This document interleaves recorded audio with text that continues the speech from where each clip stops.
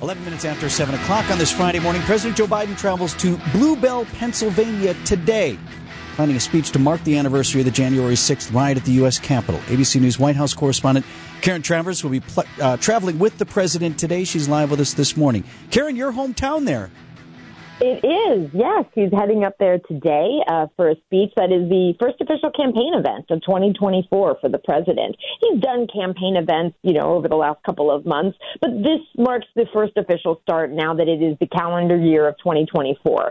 And the campaign is billing this as a speech where the president is going to argue that democracy and fundamental freedoms are under threat if former President Donald Trump were to return to the White House. We're really expecting him to ramp up his attacks and criticisms of his predecessor and lay out the stakes of the next couple of months.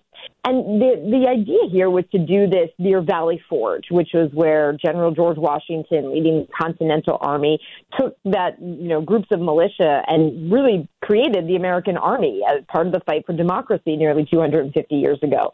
There's bad weather expected in Philadelphia area over the weekend, so they moved the speech from tomorrow, which is January 6th, the anniversary of the attack on the Capitol. They're having it today and moving it indoors about 20 minutes away from there. So they're still trying to get the theme of Valley Forge, but a little bit of a different location what they had originally planned. Talking with ABC News White House correspondent Karen Travers, who will be traveling with the president today.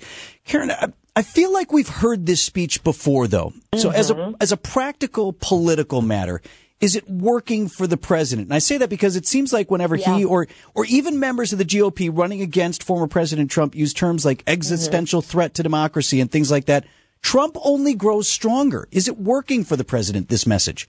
It's a really interesting question because, when you look at polls, people are concerned about pocketbook issues. They're concerned about, what the economic trends are right now. And there was actually a poll out this week from the Washington Post and the University of Maryland, specifically on January 6th. And it found that, views of that date and what happened there have grown increasingly divided along partisan lines. And there's been a lot of misinformation about that. 25% of Americans in that poll believe the falsehood that the FBI was responsible for the January 6th attack. 77% of Democrats say that those in the mob that day who entered the Capitol were mostly violent, but only 18% of Republicans say that. So it's really striking how that event has become very partisan, too. And so when you see the campaign and the president focus on that day, focus on this as a theme, is it something that is resonating with Americans?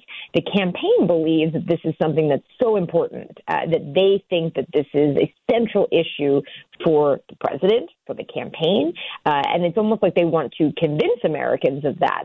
The president launched a new campaign ad ahead of this speech today, the first campaign ad of 2024, and he opens the ad by saying he's made the preservation of American democracy the central issue of his presidency. So for him, this is critical. Karen Travers will be traveling with the president today. Look forward to your reporting. Thanks, Karen. Have a great day. It is 7:14 on Wisconsin's Morning News. I think it is an important question, though, regardless of the merits of the arguments or where you personally stand on what happened on January 6th, regardless of all of that, as a political matter, is it driving the president forward with his messaging? And I don't know that continuing to pick that scab is working for him politically. But we'll see. 7:14 on Wisconsin's Morning News.